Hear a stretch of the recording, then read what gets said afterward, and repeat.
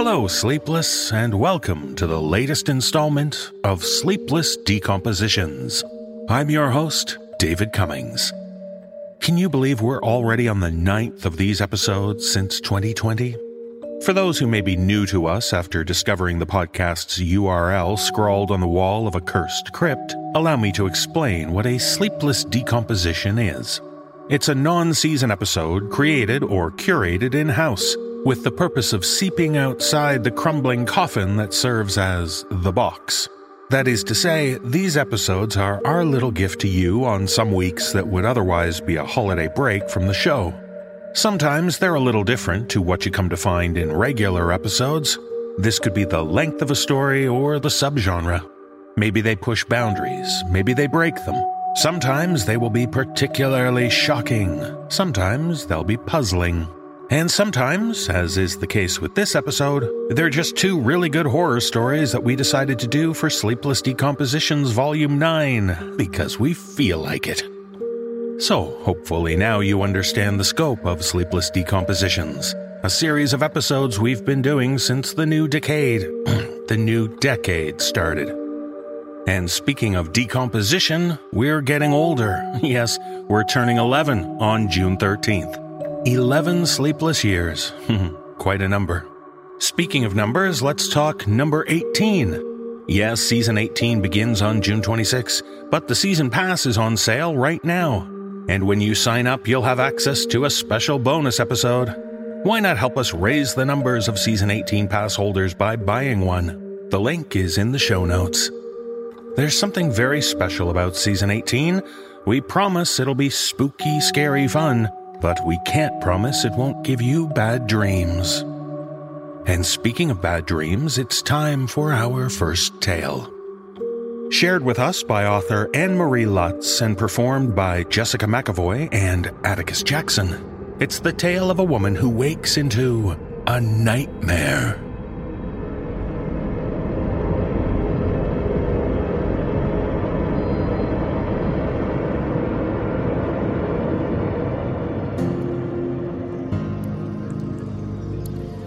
Blood dripped from the closed door of the strange car. It seeped through the door seam onto the pavement. It looked as if someone had painted the inside of the windshield red. I stood facing the front of the car, waving my hands frantically at the officer. Over here. Those were my license plates. I knew the first 3 letters. Above the opaque red smear inside the windshield, the little wire ornament Cassie had given me last Christmas dangled from the mirror. So much blood. It's not my car, really, I told the officer. My car's blue. This one is all red. This isn't my car. My husband lay in the lounge chair, in his board shorts and sunglasses. A bottle of beer sat sweating in the sun in the chair's cup holder. "Hey, the cops are here for you, and your car was stolen," he said lazily. I jerked awake with my heart pounding a hole through my chest. Every muscle clenched. The house was dark except for a wan glow from the nightlight. I heard myself gasping. Oh my God, what a dream. I got up for a drink of water. My hands shook. I tried to force myself to calm down. Paul was in the bathroom, getting ready for work. There was a light under the door, and the gurgle of water running down the drain. Oh my God, that was awful. The dream still lurked in the corners. I felt it, lying there waiting. I shoved it away, cool water filling my mouth. The feel of the here and now would chase away the dregs. 10 more minutes. I had to calm down. I lay back down on the bed, pulled the comforter up. I took a deep breath and closed my eyes, forced my shoulders to relax. Something black moved inside my mind, free to come out now that all was dark. The officer went to the passenger door and cracked it open. He grinned. "Come here," he said. "Tell me how this isn't your car." A jagged scratch ran through the passenger door paint. It was just like the one I'd gotten last week in the parking garage. It pointed to the terrible red cavern of the car's interior. Not my car. I jerked awake. Something curled back into its corner inside my head, hiding. Water still ran in the bathroom. A car went by on the road outside. I followed the sound of its engine around the curves until it faded away. I went into the kitchen and measured coffee into the filter. It was hard to move. The eyes of my mind waited for the officer to swing the car door wide. When I blinked, everything was red. Somehow my hands were steady as I poured water into the coffee pot. Another car went by outside, taking someone to work. As the sound of the engine passed my house, something inside my mind moved, reaching. I froze, but the engine died away around the bend in the road, muffled by the trees. The thing inside me recoiled.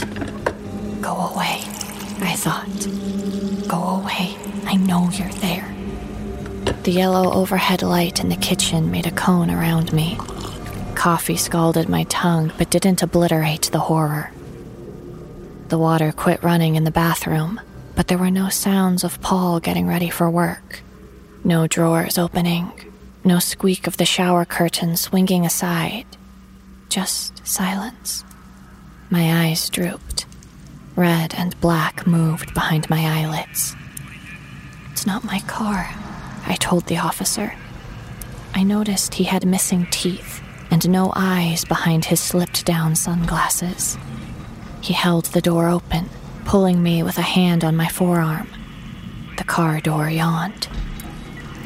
I heard a mournful wail in the distance, a machine rumble as a train passed behind the houses on the outskirts of town. This was real. The morning train, racing along the tracks before dawn. The clatter of reality breaking through. The officer paused, looking away into the distance with sightless eyes. Something inside my mind quivered, reached out toward the fleeing black train in the night.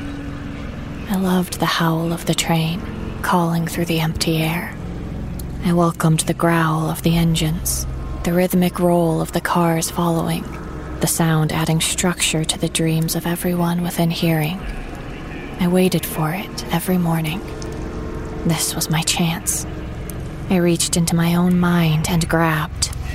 Something spasmed under my hands. Endless cold froze my palms.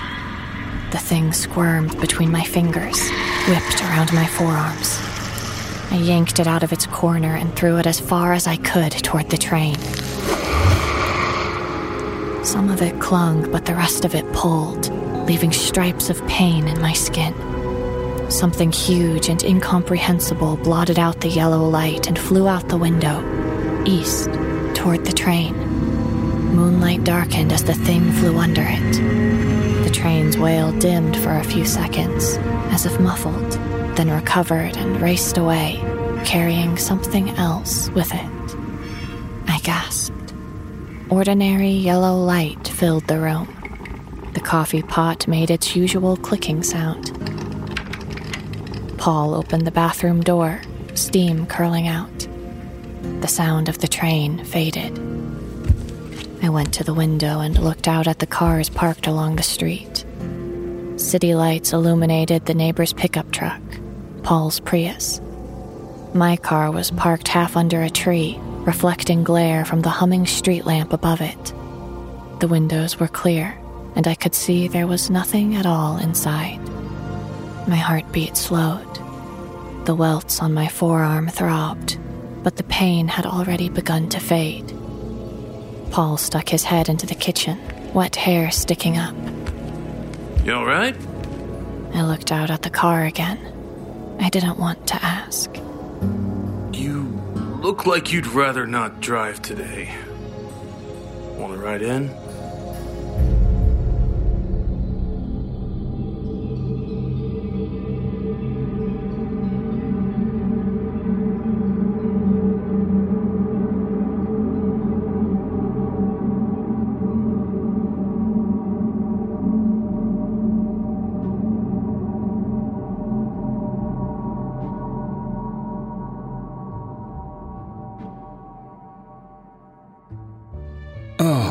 nightmares. We like inspiring them, but we don't like having them. Too stressful. And don't we all have enough stress these days? That's why now is the perfect time to share a word from our sponsor, BetterHelp. Nightmares aren't always confined to our sleep. Waking life can be overwhelming and leave us feeling burned out. It's important to recognize signs of burnout.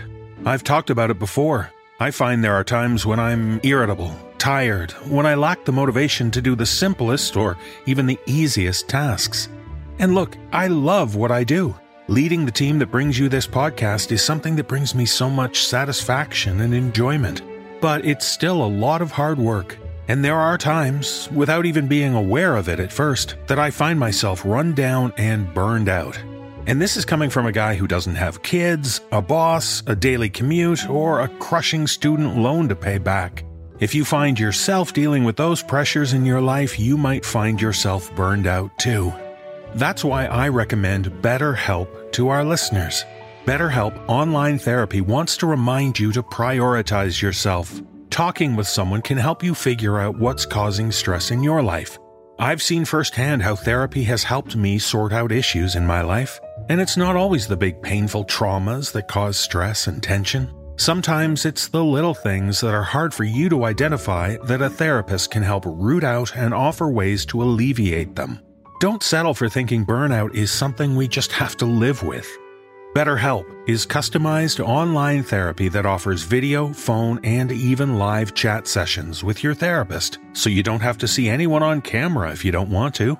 It's much more affordable than in-person therapy, and you can be matched with a therapist in under 48 hours.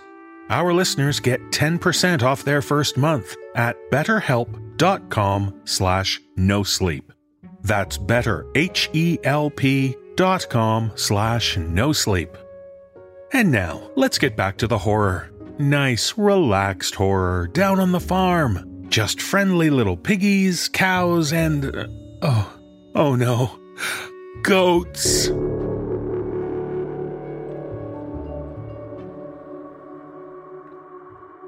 In our final tale, we join a woman returning to her childhood home after her mother's bought the farm. And with this story, from the author of Sleepless Sanctuary Publishing's own Inheriting Her Ghosts, S.H. Cooper, we discover that just because something started as a pun doesn't mean it can't end in terror. Performing this tale are Nicole Doolin, Mike Delgadio, and Atticus Jackson. So to round off Caprine season until we next go camping, here's Inheriting Her Goats.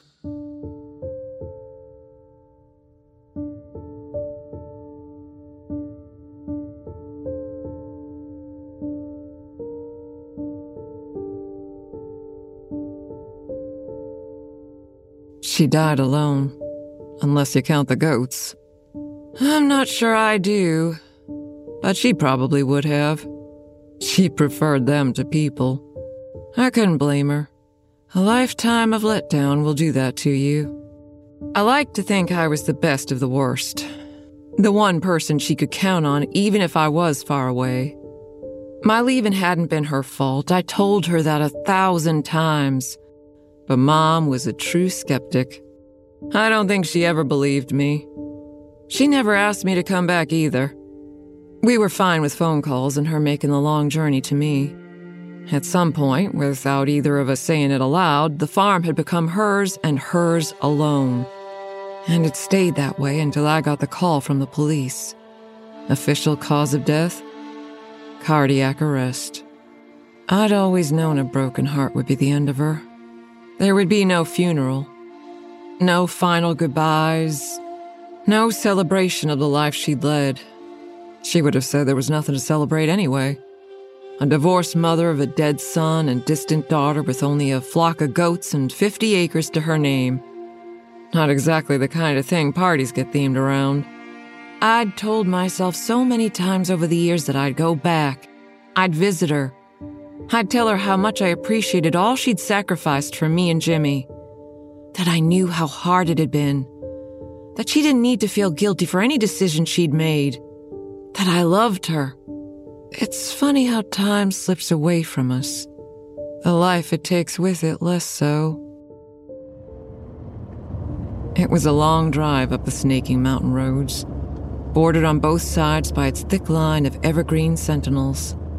Pale mist gathered around their trunks, dampening the air and woodland sounds. I had lost radio signal miles back.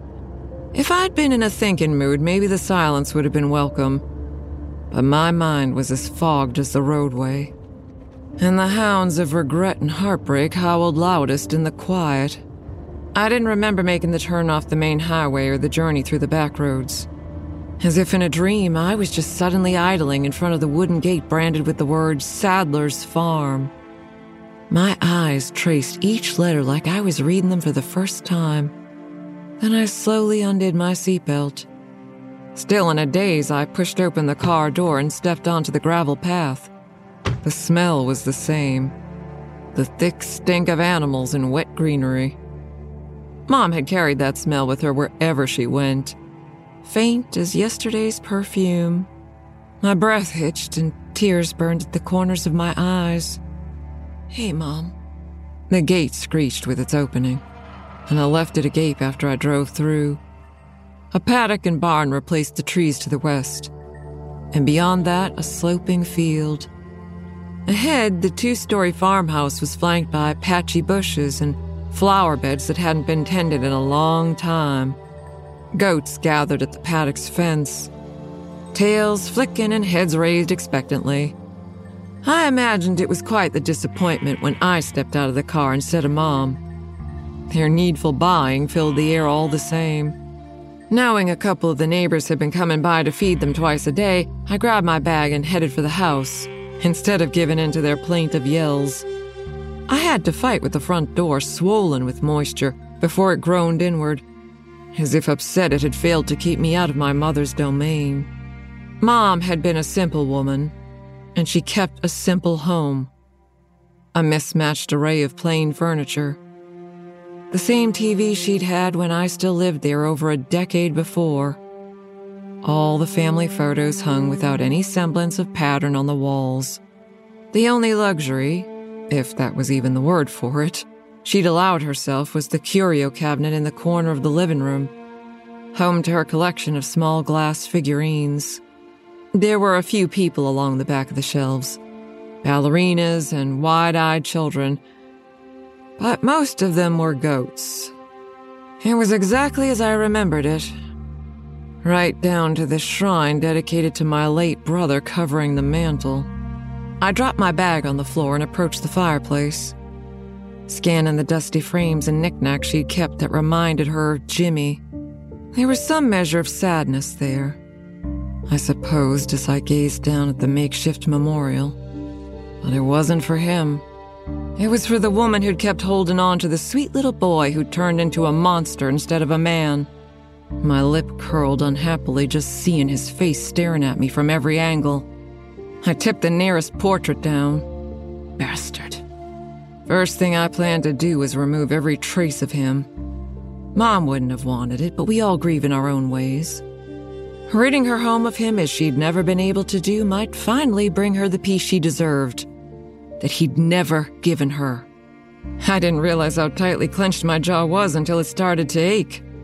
I dragged a hand along my chin, trying to ease it, and then, in a sudden outburst, I swept my arm along the mantel, sending everything on it crashing to the floor. My breath shook as I gazed down at the mess I'd made. Well, it's a start. The crunch of picture frame glass beneath my shoes was a satisfying one.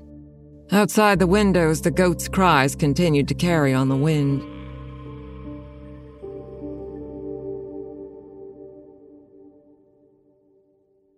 I had meant to get a head start on dividing Mom's belongings into things I wanted to keep and things I wanted to get rid of.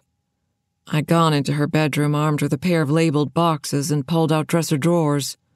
I made it as far as her favorite sweater, Irish wool dyed deep green with wooden toggles, before I sank to the floor, holding it to my chest while fresh tears fell.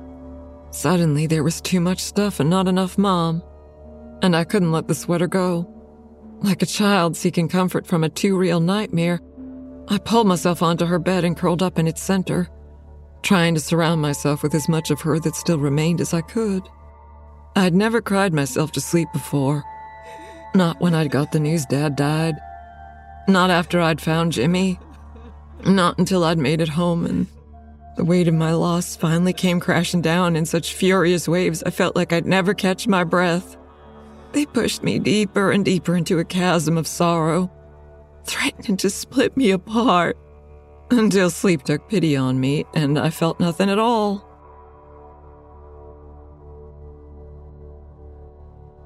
Goats scream. I'd forgotten that until they woke me sometime after nightfall. The clamor of hooves in the mud and the shriek of frightened animals was loud, even upstairs, and I sat bolt upright, confused in the strange dark. It took a moment to remember where I was, why I was there. With a tired sigh, I dragged myself off the bed and went to the window. But beyond a few flashes of white, I couldn't see anything. Oh, fucking goats. There was probably a coyote or something nearby. And for the briefest second, I thought that maybe it wouldn't be so bad if a predator got in, wiped them out, gave me one less thing to worry about. I could imagine the horrified look on Mom's face if she knew I'd entertained the idea at all. They were her babies as much as I was. Almost automatically, I tugged on her sweater and went downstairs, flipping lights on as I went. By the time I'd reached the last step, the goats had quieted. But I turned on the outside lamps and grabbed the flashlight that lived in the small table beside the front door anyway. At the paddock, my flashlight beam fell over the huddled herd and regarded me ambivalently. The odd grunt or whine rose from their midst, but whatever had startled them seemed to have passed. What? Did a big bad plastic bag roll through? My only answer was the steady gaze of 40 eyes. Their horizontal pupils looked alien even in the dark. Maybe more so. As I stood there, a slowly circling sense of unease began to turn in my stomach. I licked my lips, hardly aware I was taking a step back from the fence. Maybe it was because I'd been gone for so long, but the night made the farm a vast and strange landscape, stretching on every side into a nothingness that left me alone with only the goats. And they weren't much comfort. I'd never taken to the goats like Mom had. You guys are terrible neighbors. They continued to watch me as I trudged back to the house, and I was only too happy to close the door on them. I replaced the flashlight in its customary spot and turned around. A dozen new sets of eyes were gazing at me from the mantel. All the pictures of Jimmy I'd thrown off had been put back in their former place. I reeled back against the door, hands pressed over my mouth, and looked from the photos to the shattered glass still spread across the floor, then back again. A much younger Jimmy in his Little League uniform. Jimmy seated at the kitchen table with our grandma's cat cradled in his arms. Jimmy in front of the Christmas tree with a bow stuck to his forehead.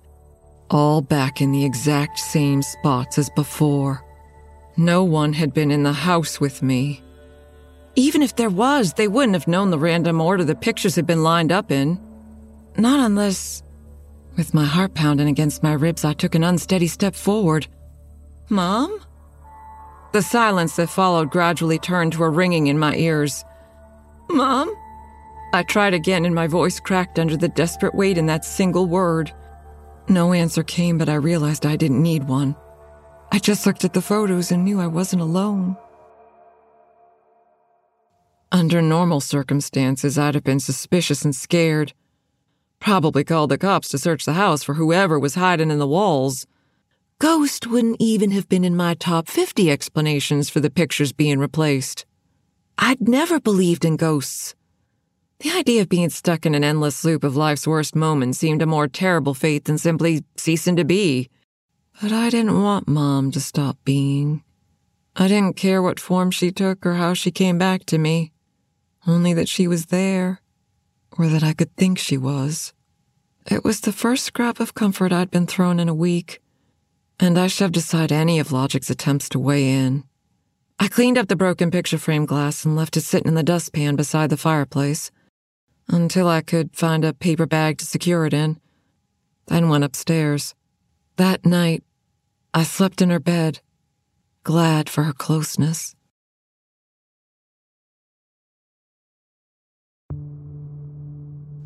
I was eating a breakfast of buttered toast and questionably aged eggs when the kitchen phone rang. I set my fork aside and wiped my hands on my jeans front before plucking the receiver from its cradle. Hello? Jessa? Yes? Good. Glad you made it up. This is Wilbur Sachs. I don't know if you remember me. The image of a perpetually old man in faded denim and a beat-up baseball cap popped instantly into my head. Mom's nearest neighbor 5 miles up the road. Yes, of course. The attorney said you and the Gilroys were taking turns feeding the goats. I really appreciate that. Mom would have too. It's the least we could do. She was a good one, your mom. Me and Katie were real sorry to hear about her passing. He spoke with a slow sincerity that threatened to choke me up. I cleared my throat to dislodge the foreman lump. She's still here, I reminded myself, and exhaled slowly. Thanks for, keeping an eye on her. Wasn't a problem. She looked after us, too. Wish we could have done more. Last time we spoke, she was really beating herself up over what became of Jimmy. We tried telling her it wasn't her fault, but, well, you know your mom. Yeah, I do. I had had that same conversation with her countless times.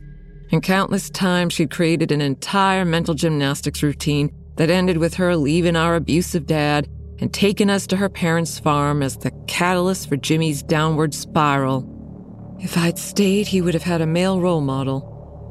No, having Grandpa just wasn't the same. If I'd stayed, he never would have fallen in with that crowd. No, being around your dad just wouldn't have been the same. If I'd stayed, he wouldn't have turned out like that. No, your dad ODing just wasn't the same. Regardless of what I said, all of Jimmy's decisions were because of Mom's decisions. It didn't matter that I'd turned out okay, that I'd never fallen in with the bad kids, that I somehow never got into drugs or drinking or fights or jail, that I hadn't drained Mom's bank account on lawyers and repaid her with Dad's brand of bruised love, that I'd avoided throwing back one too many shots of vodka and choking on my own vomit for a family member to find. It just wasn't the same. Anywho, I just wanted to call and make sure everything was all right up there. Coyote or fox or something's in the area. Got into our hen house last night. Lost a few of our best girls. Oh, I'm sorry to hear that. Something startled the goats, but I didn't see anything when I went to check. That's good. Well, I'll tell you what, I'll be by tomorrow to give you a hand with mucking and such, if that's all right with you. Unless you need anything today. Tomorrow's great. Thanks, Mr. Sachs.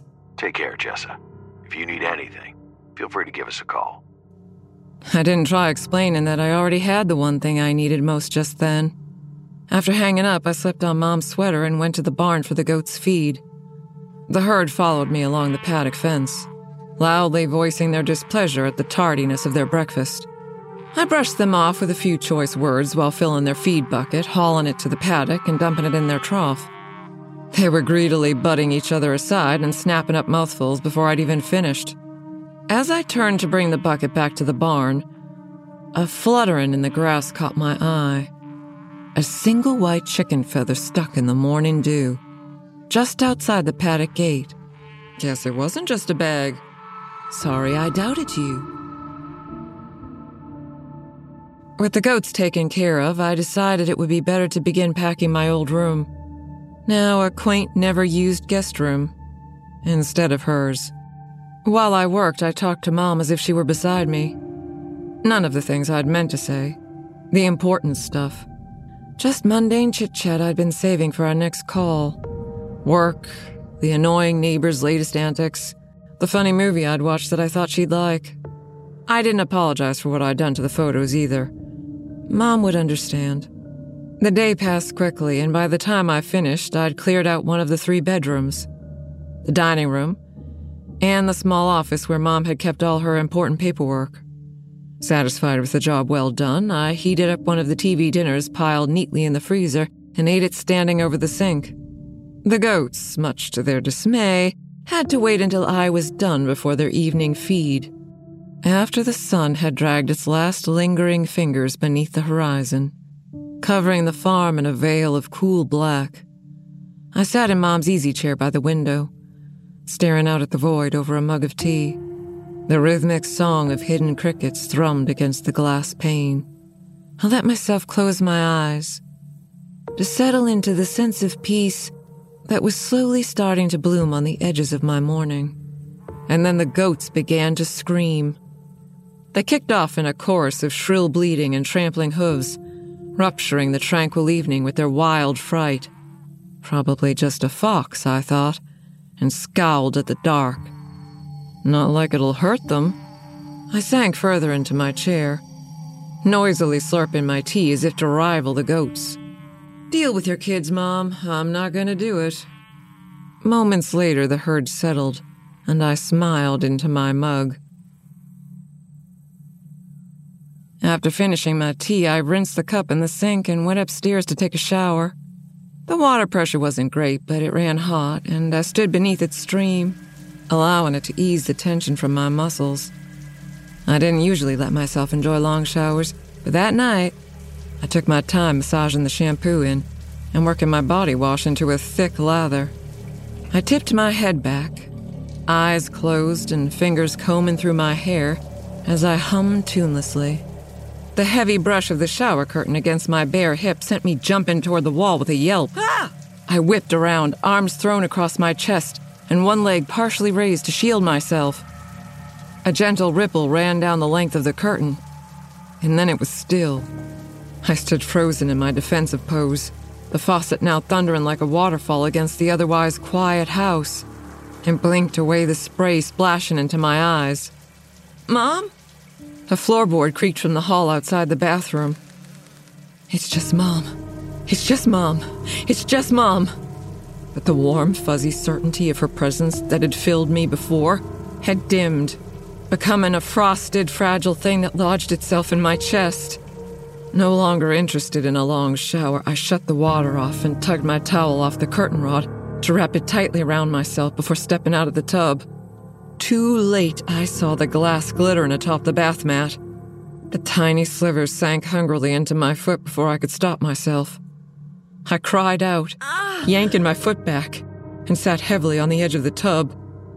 Blood and water mingled in pale red rivulets down my heel as I held it up to inspect the damage and pull out the biggest of the pieces. Each one brought a new tear to my eye. Where? What? Fuck! As I pinched a shard between my thumb and forefinger, I saw it sitting in the middle of the doorway. The dustpan I'd left beside the fireplace with all the broken glass in it. Only now it was empty.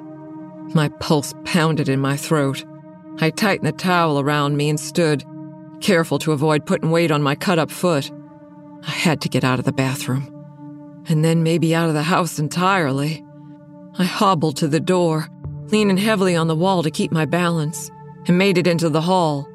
The light I was sure I'd left on in Mom's room at the end of the hall was out, plunging the upstairs beyond my little bathroom bubble into darkness. To the left, a step groaned beneath a heavy weight. My head jerked toward the sound, and I gazed down the stairwell's length of pitch black. Eyes flitting back and forth, trying to discern any kind of shape in the dark. But there was only stillness. So perfect. So predatory. As if the night itself were gathering at the foot of the stairs and waiting for me to trust that perfect stillness enough to turn my back on it. The hairs rose along my arms, trailing into a cluster of goosebumps that ran across my shoulders and up my neck. My breathing turned short and shallow. There were eyes in those shadows, and they were staring right back at me. I didn't need to see them to know. My limp and run for Mom's bedroom was loud and uneven. Each step sent needle stings shooting up my foot. I crashed into the doorframe with a cry and swung myself in. As I slammed the door behind me, I caught a second's glimpse of a dark shape, so tall it almost touched the ceiling, standing at the top of the stairs. After slapping on the light, I twisted the lock and fortified the door behind every piece of furniture I could shove on my own. The bed, a nightstand, the rocking chair, then sank to the floor in the furthest corner of the room. My knees hugged against my chest, trembling uncontrollably. I bit down on my lower lip to stifle my gasping sobs until I tasted copper. Suddenly, I was 5 again, crammed into the tight space between my bed and the wall, with my hands pressed over my ears, trying so hard not to hear. But Dad's voice carried. The sound of his slaps was even louder. Mom begging for him to stop was loudest of all. I'd spent so many nights hiding, wishing the floor would just open up and swallow me so I didn't have to hear anymore, so I didn't have to be afraid. The doorknob turned slowly, met the lock's resistance, and stopped. The house went quiet except for my shuddering breath. I screamed at the first hit and threw myself at the nightstand, adding my weight to the barricade, desperate to keep it from opening. My father's distantly remembered voice became my brother's, standing outside my room, fist pounding until the hinges rattled, angry over some perceived wrong mixed with his most recent drinks. Mom crying for him to stop in the background. I could still feel the way it shook as I wedged my body against it to keep him out. The same way it was shaking now with each measured, repeated blow. Past and present swirled into a nightmarish haze of screams, some of them mine, some my mom's, my dad's, Jimmy's. Fear, rage, hate. A crack appeared down the middle of the door. Mom isn't here. I didn't want to acknowledge the thought, spoken in a broken child's voice. Mom, who had wrapped me up in my blanket in the middle of the night and carried me and my brother to the car while Dad slept and drove us 1,000 miles away to her parents' goat farm. Mom, who had put herself between me and her towering, drunk son, redirecting his anger onto herself. Mom, who had leveled her shotgun at her ex-husband and left no doubt she'd use it if he ever tried to lay a finger on her or her kids again. The one who'd always saved me. She's gone. The crack widened with a sharp bang, and a red gold eye, goat-like, except for the vertical black slit cutting through its center, gazed in at me.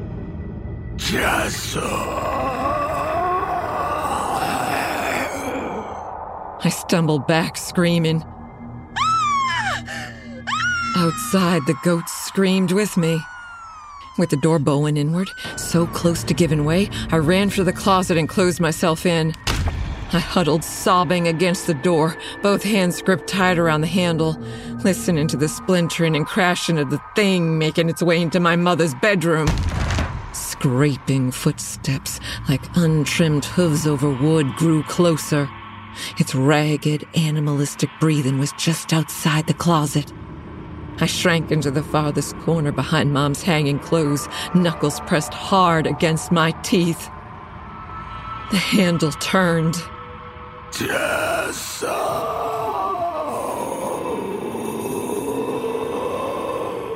The voice again, mocking me in a deep rumble. My foot knocked against something leaning against the back wall, and it fell hard and heavy against my hip. Its weight was almost immediately familiar. Shivering hands felt frantically along the rounded end, the long neck, and as the closet door was wrenched open, I swung it upright. Over the muzzle, I caught a glimpse of long, pale fingers reaching for me. A high-pitched keen reverberated through my head, made worse by the agonized, furious howling from the bedroom. There was crashing and erratic scrambling, furniture being thrown aside. It heaved itself into the hall, slammed into a wall, and retreated snarling for the stairs. For a moment, I stood there, mind blank, body unmoving, trying to make sense of what I'd seen. The face behind the hand. I don't know if I started running or screaming first, but I was tearing through the house, adrenaline oblivious to my injured foot. Shotgun clutched in a white-knuckled hold, following red splatter down the steps, through the living room, to the front door. I only stopped to grab the flashlight and shoes. The blood trail stopped at the paddock. The goats were running wild, streaks of white darting back and forth through my light. They bucked and butted, driven into a frenzy by the scent of blood. I shined my flashlight at their faces. Horizontal, horizontal, horizontal. With an enraged scream, I pulled myself over the fence and waded through the flurried herd, the shotgun swinging to and fro in time with the flashlight. Where are you? I swept through, studying the wide eyes of every goat that ran past. They were all white, almost indistinguishable from one another, and their panic turned them to a blur. All except one, slower than the rest, though it was doing its best to keep up with the stampede. I started for it. When it noticed I was coming, it attempted to lose itself in the herd, running alongside others and changing directions. But I'd seen him, and I knew him. When it was clear I would not be shaken, he changed tactics and darted for the darkest end of the paddock. As one, the goats fell silent and gathered in a frightened huddle against the gate, as if begging me to release them. I ignored them and trained my flashlight on the one I wanted, the vertical-eyed goat. It was lying on its side, tongue lolling, stomach heaving, and as I watched, its jaw began to open. Wider and wider it grew with a sickening crack of bone and snap of sinew. From the depths of its throat, fingers appeared. They took hold of the goat's lower jaw and stretched it further. Its throat bulged bullfrog-like, and an arm reached from its mouth. Then another. The long limbs unfurled and pulled against the ground until a head and shoulders followed. Curved horns twisted grotesquely and overgrown so their tips had burrowed into his temple and cheek, adorned his head. The face beneath them was sunken and elongated, a sockets deep set into his skull, a hideous caricature of who he'd been. The goat body vomited him out. An emaciated, knobbled creature with cloven feet and red gold eyes cut down the middle with black. He rose slowly, and for the first time, fear tempered his posture. The shotgun blast had shredded 2 of his fingers, leaving red ribbons dangling from his hand and torn through one shoulder. I breathed, trying not to let my nausea and horror overpower my anger. Jimmy, he growled, features warping further with hate. Jessa! How? You're dead. Not dead. Loved. Loved? Every decision Jimmy had ever made had been the fault of the decision Mom made before it. To leave, to drink, to hurt. Mom had never blamed Jimmy. Only herself. She'd lived alone with her grief. She'd nurtured it like others would a garden, and in doing so, she remade Jimmy. The gun rattled in my hands. It's me, Jess. This time, he used my brother's voice. The one that didn't slur or yell. The one that called me Jess. Jimmy had been a kind boy once. A boy who shared his Halloween candy. Who let me hide in his room when the fighting got bad. Who told me everything would be okay. That person had died a long time ago. Long before his body had the decency to follow. No! Mom and I waited for you. For a long time. He shambled a step closer. Why didn't you come home? Mom had never been able to let go of Jimmy. That need, that crushing weight of motherhood, had conjured up this creature to lurk among her flock, haunt her nights, remind her of every way she thought she'd failed him. He was so close the stink of blood and goat almost made me gag. It's me, Jess. Mom had loved him so unconditionally she couldn't live without him, even if it meant having only the worst parts to hold on to. She had loved him so unconditionally it had killed her. He had killed her. Not with his fists, but his memory. I always knew Mom would die of a broken heart, and I always knew it would be Jimmy's fault. The sinister gray-toothed smile that had started to spread across his lips and the clawed hand starting to rise froze when the barrel of the shotgun pressed against his ribs. I know it's you, but I'm not Mom. As Jimmy slumped to the ground, I let the gun fall from my fingers. Unlike Mom, I had no problem turning away.